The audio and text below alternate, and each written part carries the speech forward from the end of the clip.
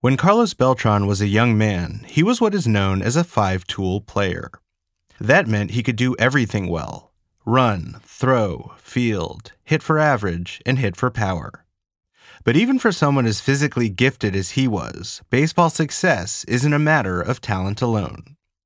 The Kansas City Royals drafted Beltran from Puerto Rico in 1995 when he was 18. When he arrived on the mainland United States, he often couldn't follow his coach's instructions because he didn't speak a word of English. During practice, he had to resort to mimicking what other players were doing.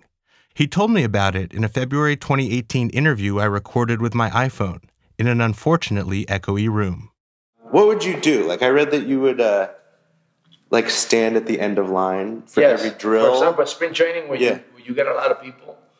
I used to be in the back of the outfielders and watch what the guys were doing. Because you couldn't understand the coach. I can understand the coach explaining the drills in the outfield, but I was like, okay, let me watch this guy, see how he does it, and try to... It must be so... you're thinking about so much else besides what you're supposed to be focusing. Exactly. His English improved, and so did his play. In 1999, he was the American League Rookie of the Year. Back goes Griffey. Gone, Carlos Beltran. Home run number 22. Runs batted in, 102 and 103. The next season, though, he struggled and lost his job as the Royals' starting center fielder. Opposing pitchers had figured him out. This was when he began to understand the power of studying video to improve his performance. Beltran started spending a lot of time in the Royals' video room to try to fix flaws in his swing. He soon discovered that all his watching, rewinding, and rewatching of tape could be helpful in other ways. I was just studying myself, my swing, but at the same time, and when you're watching the pitcher or you're watching your swings, they always put the clip of the pitcher. So I got to watch the pitcher and, okay, let me see. Oh man, he looked like he did something different on the curveball. When a pitcher behaves differently as he's preparing to throw one type of pitch as opposed to another, it's called tipping. It's like a poker tell. Any flinch, any gesture, any change in the way a pitcher holds his glove, it might mean something. A batter who can figure out a pattern in this behavior can give himself a distinct advantage. And it's perfectly legal. One of the first pitchers Beltran identified as tipping was named Bartolo Colon, the hard-throwing ace of the Cleveland Indians. Colon just rears back and fires a 96-mile-an-hour heater past David DeLucia for the first out of the game. Bartolo used to do something with his motion. His motion on the fastball was slower, and his motion on the breaking pitch was faster. So every time I got to see him hurry up with his motion, I knew that he was going to throw me off speed. And every time he went slow, it was going to be hard, fastball. Beltran started lighting Colon up. He was no longer just a player with 5 tools, but also a 6th, savvy. In June of 2004, Beltran was traded to the Astros. This was a different era in the team's history, long before Jeff Luhnow arrived, and long before I'd written a word about them. Beltran thrived in Houston, and during the 2004 playoffs, he seemed to become supernatural. It's gone! Carlos Beltran has matched Barry Bonds' 8 home runs in the postseason. And more importantly, the Astros lead now. How about this? But even that wasn't enough for the Astros. They lost Game 7 of the National League Championship Series to the Cardinals, missing the World Series yet again. On the ground to second. And for the first time since 1987, the St. Louis Cardinals are going to the World Series. Beltran's first run with the Astros lasted just 4 months and ended immediately after that NLCS loss. He signed a 7-year contract with the New York Mets worth $119 million. Eventually, age started to sap his physical gifts, but his savvy only grew. By the end of the 2016 season, more than a decade after his first stint in Houston, Beltran was about to turn 40, making him the second oldest position player in the majors. By then, the Astros had drastically improved under Jeff Luhnow, but Luhnow felt like they were still missing something. We had a young team. It was a great, fun team. And we really thought if we could bring in the right type of veteran player who has playoff experience and who can mentor our young players that were going to be stars, but they weren't quite stars yet. And we knew we had a good team. We felt like this team is ready to win.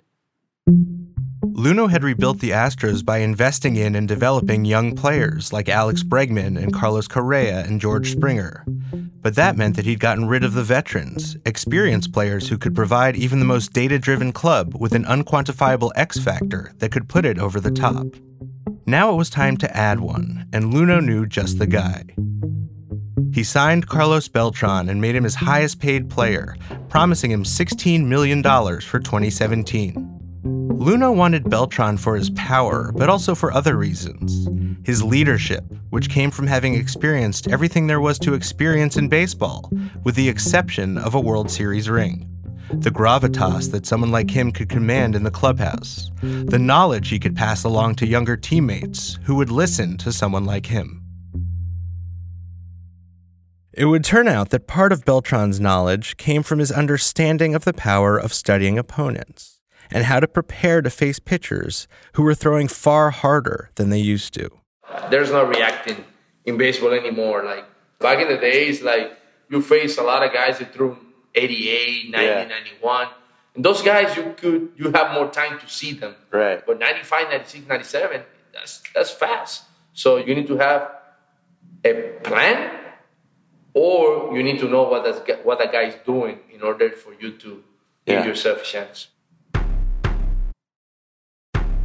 You need to know what that guy is doing in order for you to give yourself a chance. Video resources for ball clubs had proliferated and improved since the days when Beltran was rewinding VHS tapes with the Royals. And they could, quite easily, be used for far more than simply determining whether an opposing pitcher was tipping his pitches.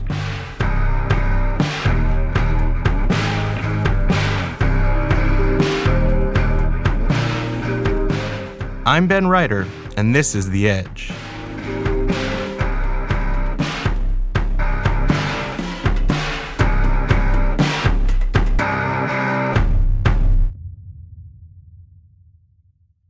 They said it couldn't be done. They say it bordered on impossible. When someone says I can't do something, I usually agree with them. And now, against all odds, this completely mediocre comedy podcast has done the unthinkable. They got listeners. We got listeners! No way. Amazing! Now available on the Odyssey app or wherever you listen to podcasts. I'm so happy we're at Odyssey now. Oh my God, they're amazing. The Commercial Break Podcast. You heard it here last. For as long as anyone can remember, baseball players and coaches have used coded, nonverbal signs to communicate, perhaps 1,000 or more signals in any given game. And for almost as long, opponents have tried to decipher them. Major League Baseball's lengthy official rule book does not ban sign stealing. Actually, it never has.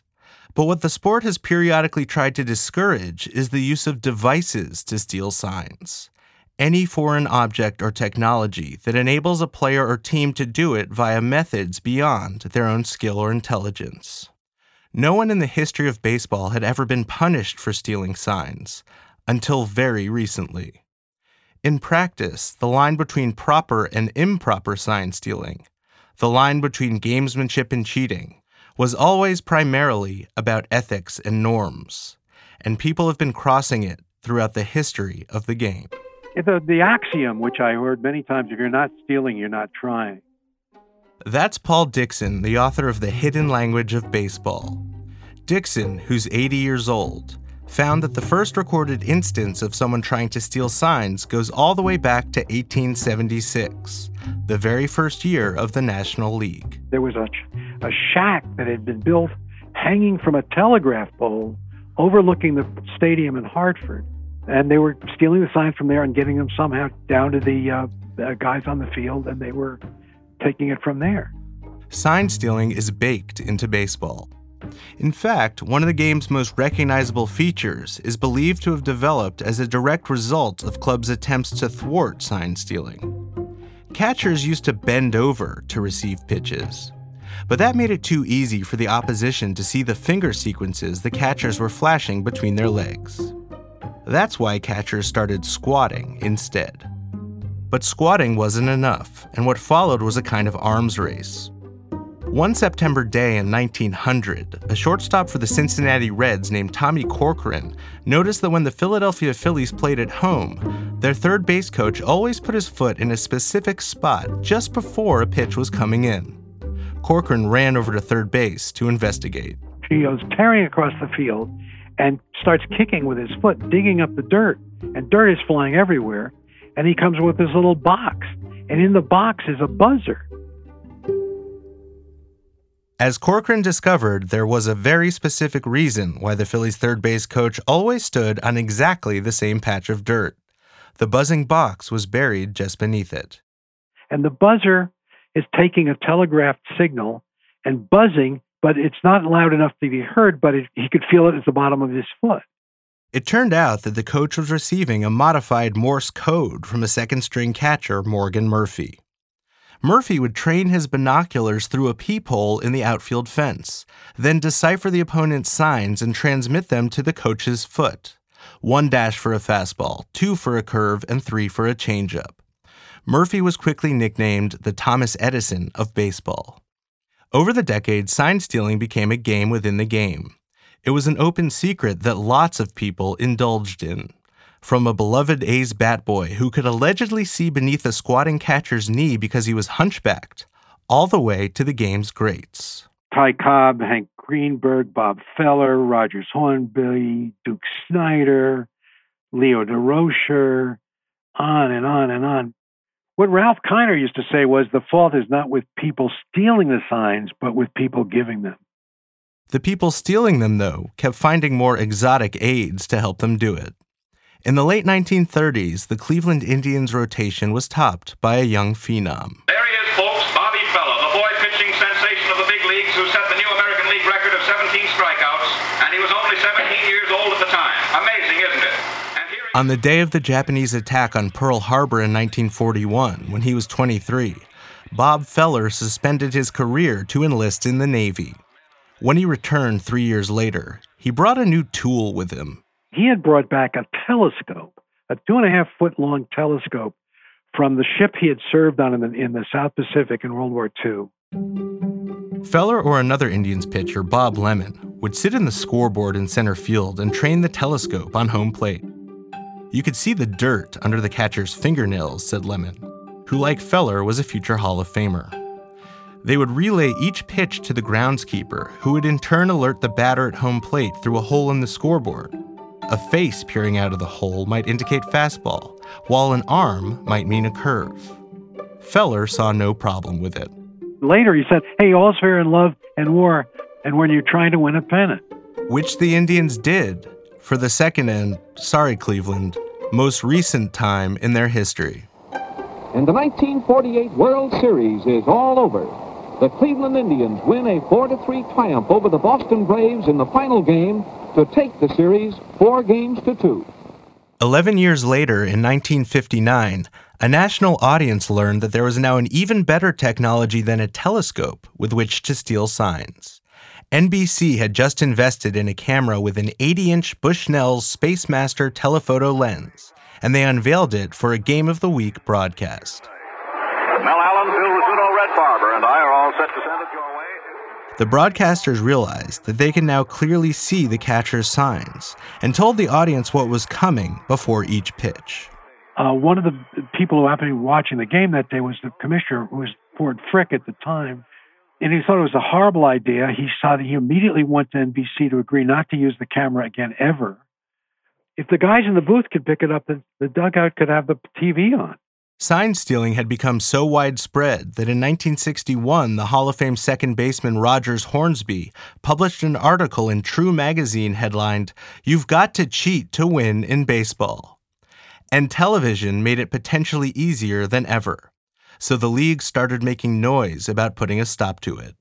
That year, Commissioner Frick said that he would overturn a game's result if it was proven that the winning team had used mechanical means, anything other than their eyes, to steal signs. Frick never actually acted on his threat, but he did help make the practice less socially acceptable. In 1965, the great manager Leo Durocher had signed on as a broadcaster himself. He noticed that Vice President Hubert Humphrey was in attendance at a Washington Senators game. So Durocher, being a showman, invites the Vice President of the United States to come up to the booth. And he says, "Mr. Vice President, let's see if we can steal some signs." And Humphrey becomes very, very nervous and says things like, "I'm not sure this is ethical. Are we allowed to do this? Is this permissible?" And of course, Durocher just bulls with it. He's going, "No, it's part of the game. It's part of the game." And then Durocher starts calling these signals. Sign stealing was more than a strategy. It was a fine art, and its masters were handsomely rewarded. One was a former statistics major named Joe Nosek. Nosek hit 3 home runs total in 6 seasons as a player in the 1960s. But then he began a career as a major league coach. He lasted 30 years, in large part because of his special skill. He was known far and wide as sort of the dean and the emperor of sign stealers, and it has always been regarded as one of the assets you would want to have on a ball club, was a really good sign stealer. Here's Joe Nosek, the dean of sign stealing, now 79 years old. You know, everybody's looking for an edge in this game, and it's been going on since the game started, I'm sure. Every individual has their own opinion, but I have no guilt feelings for anything I ever did. Well, look, I mean, if you suspected other teams were stealing your signs, what would you do? I'd give them my pat answer, change your darn signs. While there was still no official rule against sign stealing, the league's disapproval of it pushed it underground, with only occasional flare-ups. One involved Bernie Brewer, the Milwaukee mascot. Come see what the Brewers are doing. Come on and cheer us, superstar. In 1973, the mascot was accused of relaying stolen signs from his chalet high in the Brewers Stadium's center field bleachers. The Texas Rangers alleged that Bernie Brewer was clapping every time a breaking pitch was coming. The umpire kicked a man with binoculars out of the chalet and made the mascot take off his white gloves, which were visible from home plate. There were other rumors over the next decades involving spies in the stands and electronic eavesdropping, and even closed-circuit televisions, rumors which were often buried in the sports pages if they were covered at all. But sign stealing became national news again in 2001 for something that had happened a half a century earlier. It was revealed that one of the most famous moments in baseball history, one of the most famous moments in American history, wasn't quite what it had seemed.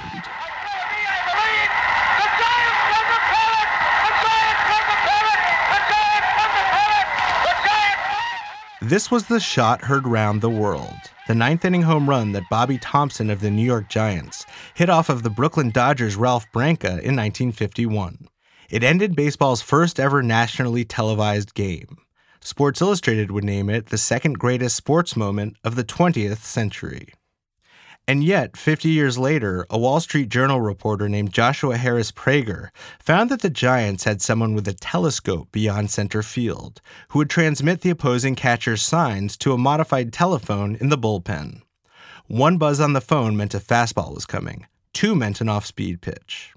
Players there would then relay the pitch to the batter at the plate, including quite possibly to Bobby Thomson on that fateful swing. Thompson's teammate Sal Evars suggested as much in a 2001 documentary. I'm up there, and I'm giving the signs. Bobby knew what was coming. Ahead of opening day of 2000, the league issued a memo to its teams, acknowledging the destabilizing potential of a new technology, cell phones, to help players steal signs. With that, the use of cell phones was banned during games, along with all electronic communications.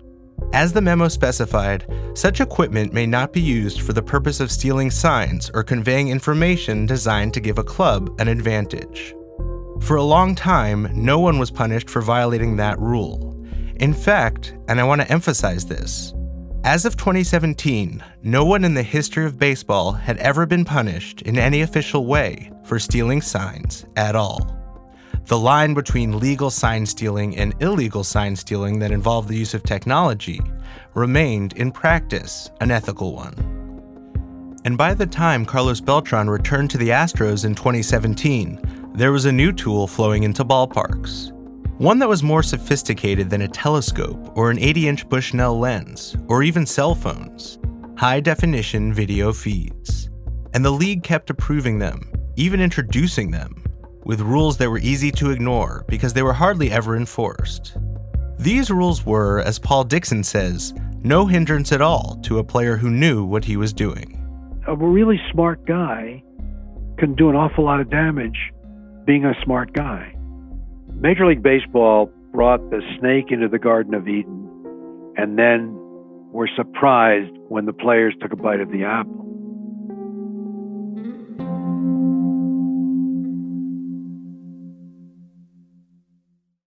Carlos Beltran changed the Astros clubhouse from the day he arrived at spring training in February of 2017, as Jeff Luhnow told me.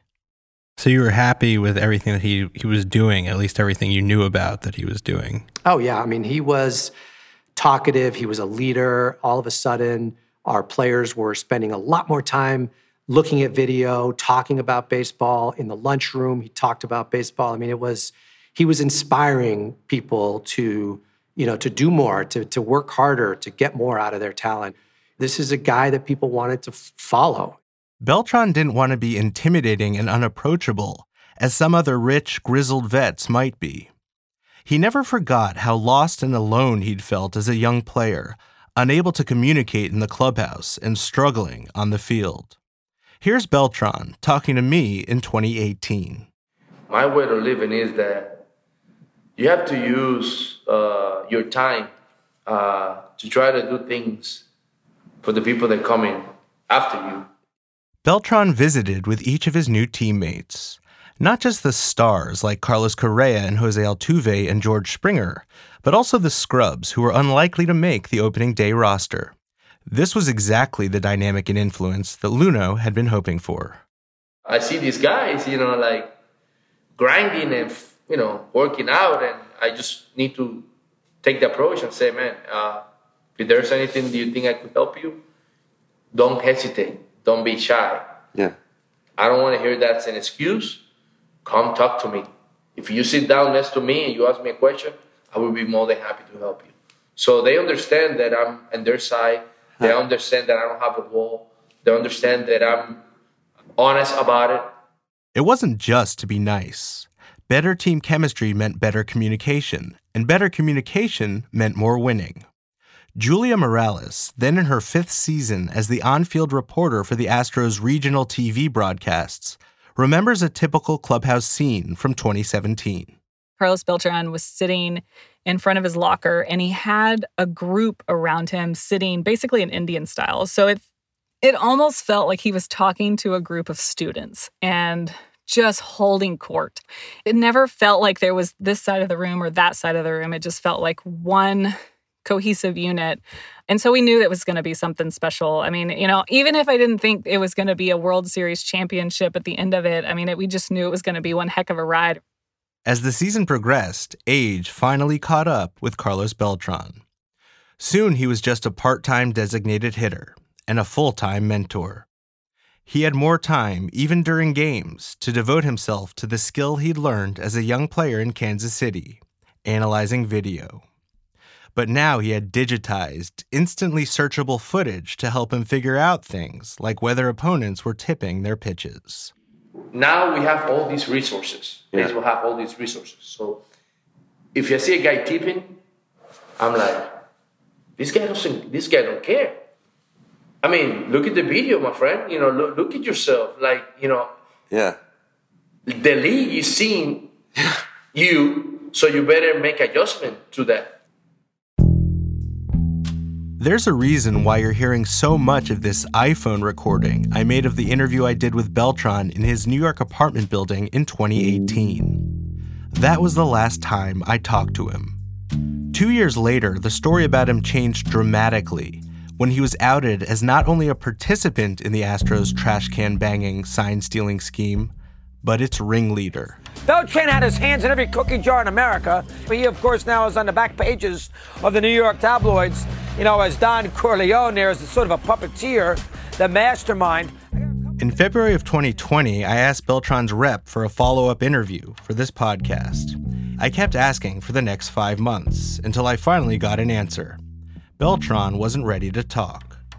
But based on everything I've learned about Carlos Beltran and everything he told me, I can connect the dots as to how someone like him emerged as a central figure in the scandal that retroactively tarnished what had seemed like a gleaming valedictory season in Houston. Did the Astros provide you with analytical tools that you had never seen before in any of your stops? Let me tell you something. In my career, I played without that. I played most of my career. Last 3 or 4 years, I got to see closely all the information that these people can bring to you. By 2017, Major League Baseball clubhouses like the Astros were overflowing with lightly regulated video resources. For years, hitters had been able to review footage of their at-bats in the clubhouse during games to see what they'd done right or wrong. The league permitted clubs to set up networks of cameras in their home ballparks for training and scouting purposes. 2014 brought another video stream, the introduction of the league's replay review system. Each club was allowed an official, often stationed near the dugout. That official had access to multiple camera angles to help the manager decide whether to immediately challenge an umpire's call. Joe Torre, the legendary manager who had gone to work in the commissioner's office, talked about the new system in a 2014 interview. Was there some concern going into this that maybe this is pushing tradition a little bit too much? We haven't changed a whole lot in baseball over the years because it's a pretty darn good game. Mm-hmm. We think technology is at a point where we can install this, we can institute replay, and not have it affect the rhythm of the game. As we've heard, savvy players had known forever that technology could help steal and transmit signs. The Phillies of 1900 even knew it, with their binoculars and their buried buzzer. The technology Carlos Beltran had at his disposal would have horrified Ford Frick, the commissioner who once banned the 80-inch Bushnell lens and who imagined a bleak future in which dugouts were filled with television sets. Beltran was also the unquestioned leader of a very young Astros clubhouse, one whose players had already been taught that their organization was exceptional, that their team did things differently and exploited edges that others didn't or wouldn't. So when Beltran and Alex Cora, the Astros bench coach, led the team to the newest version of baseball's age-old dark art, the scheme that involved taking a live video feed from a camera the league allowed for training purposes and rerouting it to a screen behind the dugout next to a trash can, you can imagine the Astros' younger players going along with it, even embracing it. And you can also imagine why no objector, not even the team's manager, A.J. Hinch, felt strong enough to stop it. Maybe Beltran himself didn't understand the new line his team was crossing. Similar to how Chris Correa, the Cardinals executive who went to prison for hacking the Astros database, didn't see his own actions clearly until it was far too late. Obviously, the Astros were all grown men, and they knew what they were doing was wrong. That's why they kept it a secret. But when you consider the influence Beltran wielded in the clubhouse, as well as sign stealing's long history in their sport, you can start to understand how it happened. There was another factor at play too, paranoia. Beltran and the Astros players had good reason to believe that other teams were exploiting video to steal signs. It wasn't even hard to do. And if the Astros didn't do it themselves, wouldn't they be falling behind? That line of thinking was seemingly validated in September of 2017 when the commissioner's office fined the Red Sox for using smartwatches to relay stolen signs from the replay room to the dugout to runners at second and then to batters at the plate. The Boston Red Sox punished for cheating against the New York Yankees. Boston, I'm just the messenger here tonight. Major League Baseball concluding the Sox did use an Apple Watch to relay stolen Yankee signals to players. As you know, stealing signals, not illegal, but using electronic devices to do so apparently is. When the Red Sox scheme had first been revealed, team president Dave Dombrowski was unapologetic. He kind of shrugged the whole thing off. Do I think sign stealing is wrong? No, I don't. I guess it depends how you do it, but it's an edge. People are trying to win however they can. It's an edge that they try to gain. And sometimes, your sophistication of signs can make a difference. So no, I've never felt that it's wrong. Put it this way, it never was brought up that it was wrong. No one was individually punished for the smartwatch controversy in Boston, just the team. But Major League Baseball Commissioner Rob Manfred would issue a memo to all clubs warning them that anyone who did something similar to the Red Sox would be dealt with much more severely from then on. Manfred would also fine the team that had turned in the Red Sox, the Yankees, for improper use of their replay room phone. The commissioner had this to say. We actually do not have a rule against sign stealing, and it has been a part of the game for a very, very long time. To the extent that there was a violation of a rule here, it was a violation by one or the other that involved the use of electronic equipment. It's the electronic. The Red Sox had tried one version of modern sign stealing, but the Astros were the Astros, so that meant they'd do it better.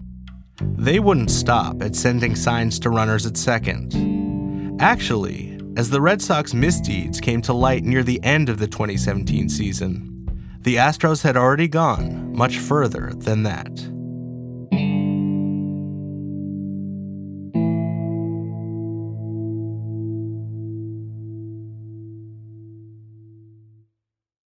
In late October of 2017, the Astros reached the World Series that Carlos Beltran had always longed for. They'd play against a Dodgers team that was also not just talented but smart, and had its own seasoned leader, Chase Utley.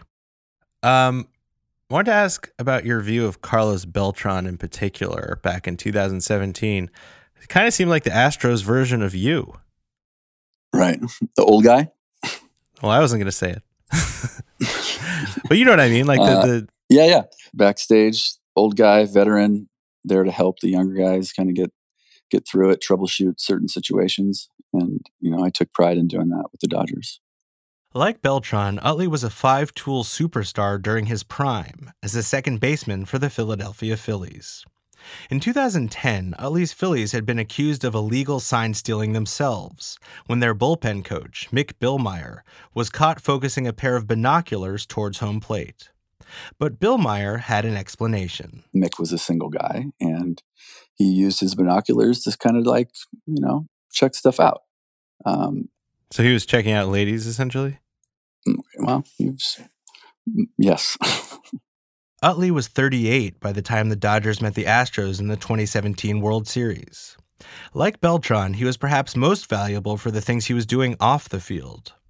Utley also spent a lot of time in the video room, and he fully understood the competitive advantage that the game's new video resources could provide. Sometimes, while studying an upcoming opponent, Utley would realize that he'd cracked their favored sign patterns, potentially useful information if the Dodgers got a runner on second who could see what the catcher was signaling. Well, now I can possibly go into that game thinking, okay, Ben uses first sign. And maybe you are using first sign or maybe you're not. But if you are, then I've done enough homework to feel comfortable relaying that pitch to the hitter. If there's any advantage you can gain from doing homework, it's an advantage. I don't think there's anything illegal about doing homework. There's a key ethical point that Utley's making here. Deciphering an opponent's past signs and using that knowledge on the field if you saw them doing something similar, that was smart preparation. But using technology to crack signs during a game, that was cheating. With so much live video around, wasn't Utley tempted to cross that line? I guess what I'm saying is, did this possibility occur to you? No, it didn't. No, because it just wasn't right. As the 2017 World Series approached, though, Utley began hearing rumors that the Astros may have been doing something beyond pregame preparation. If you hear there's something fishy from one person, okay, that's one thing. But when you hear it from multiple different areas, that's a little concerning. So that's when I did my homework. Utley camped out in the Dodgers video room, studying as many of the Astros' recent at-bats as he could, trying to figure it out. Hours of tape. I'm watching hours. I'm watching all their hitters. I'm watching everything just to see if there are any red flags. And the more I dug on the Astros, it just seemed like They obviously had very talented players, but it seemed like they were just doing something that other teams weren't. I felt like something was up. Utley didn't detect anything audible, like, say, loud bangs. The video he reviewed actually didn't have sound. But what made him suspicious was the nature of the Astros' at-bats. You know, some of the breaking pitches they were able to lay off of and not really flinching at. You know, that happens once or twice throughout the game. Okay, it's just happenstance. But when it happens over and over again with multiple hitters, it seemed like they were either really good at picking up tips or somebody was helping them out. The Dodgers so deeply valued Utley's expertise and leadership that they invited him to participate in basically every strategy meeting they had. And Utley was wary of making his team's pitchers overly paranoid, especially the young ones. It was hard enough to pitch in the World Series without having something extra to worry about. So he delivered his advice gently. It was the same thing that the dean of sign-stealing Joe Nosek would have said. The same thing any leader would have said as far as how to combat suspicions of espionage. Hey guys, we're obviously playing in the World Series. It's time to kind of change up our sign sequences. I think it's important to maybe use multiple signs when nobody's on base, just to like rule out anything. Utley spent much of the series on the bench, trying to catch the Astros cheating. You're looking in the dugout, you're looking at their first base coaches, you're looking in the outfield, you're looking in their bullpen, you're like looking for anything that could be a clue what they're doing. And I didn't, at the time, I wasn't able to come up with any one particular thing that I thought was fishy during the World Series.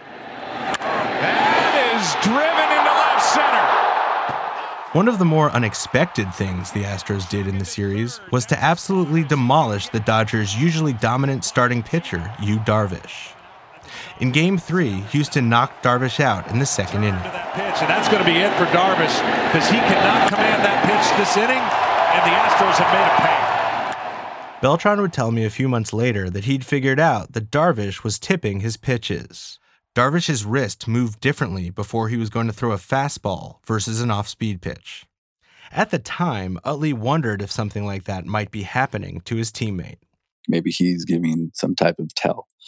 You know, honing in on that game, the footage that we had on it wasn't great to pick up, you know, everything.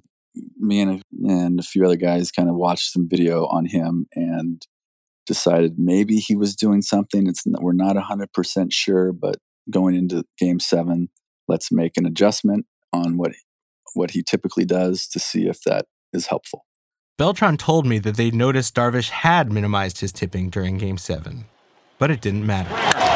Shot into left center field. Back at the wall. It's gone. Springer stays hot. And it's 5-0 Houston here in the second. And now with 3 runs in, that's going to be it for Darvish. For the second time, he can't go 2 full innings in a start. The Astros would win that game and the series. And Utley still can't say with certainty that the Astros didn't deserve their championship. I don't know if they were stealing signs in the World Series.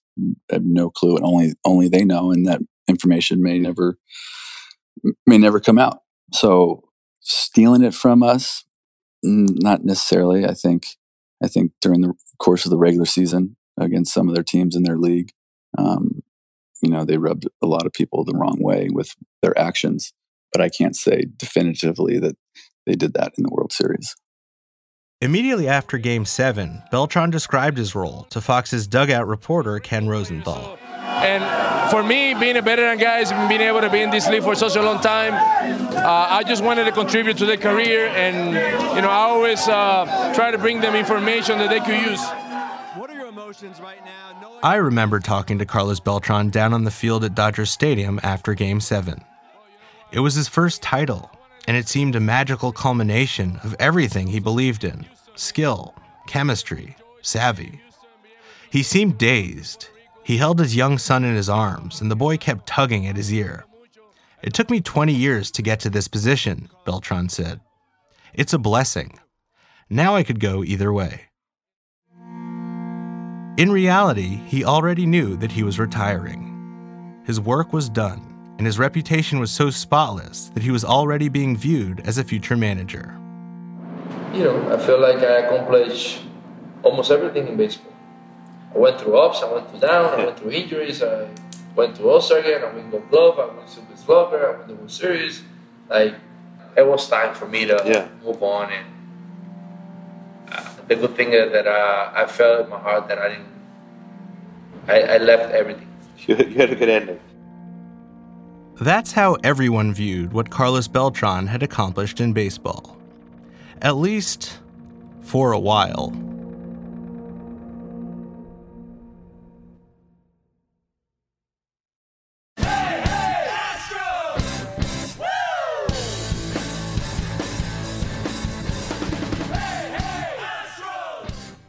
Next week on The Edge.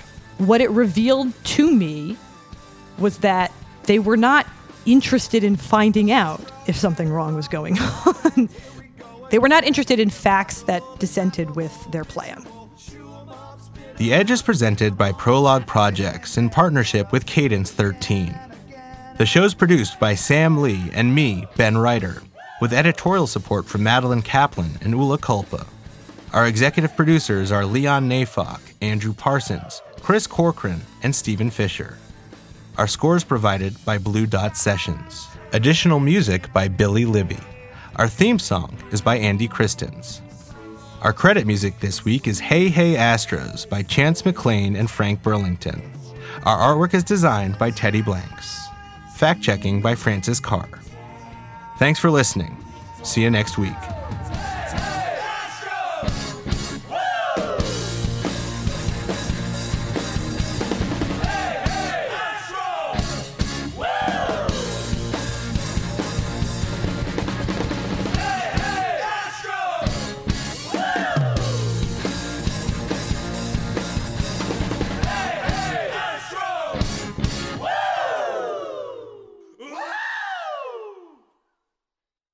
I'm Bobby Finger. And I'm Lindsay Weber. Do you ever see a new face or name on your news feeds and say, who the heck is that? Our podcast, Who Weekly, is everything you need to know about the celebrities you don't. Think of us as your cheat code to People magazine, your glossary for Hollywood, a shortcut to understanding pop culture at large. For the past 8 years, Who Weekly has been telling listeners everything they need to know about the celebrities they don't. The New Yorker says we spelunk deep into the demi-monde with convivial delight. That's a direct quote. Mostly, we're going to explain to you Irish star Barry Keoghan's sudden rise to fame and relationship with a not-so-under-the-radar pop princess named Sabrina. The fake wedding Real Housewives star Cynthia Bailey had to promote a limo rental company. And why all the Gen Zers you know are talking about a guy named Benson Boone. Each episode goes deep into the biggest celebrity stories of the moment. And if you're still confused, we even have a weekly call-in episode where we answer the most burning celebrity queries. Who Weekly airs twice weekly with brand new episodes on Tuesdays and Fridays. Listen and follow Who Weekly, an Odyssey podcast, available now for free on the Odyssey app and wherever you get your podcasts.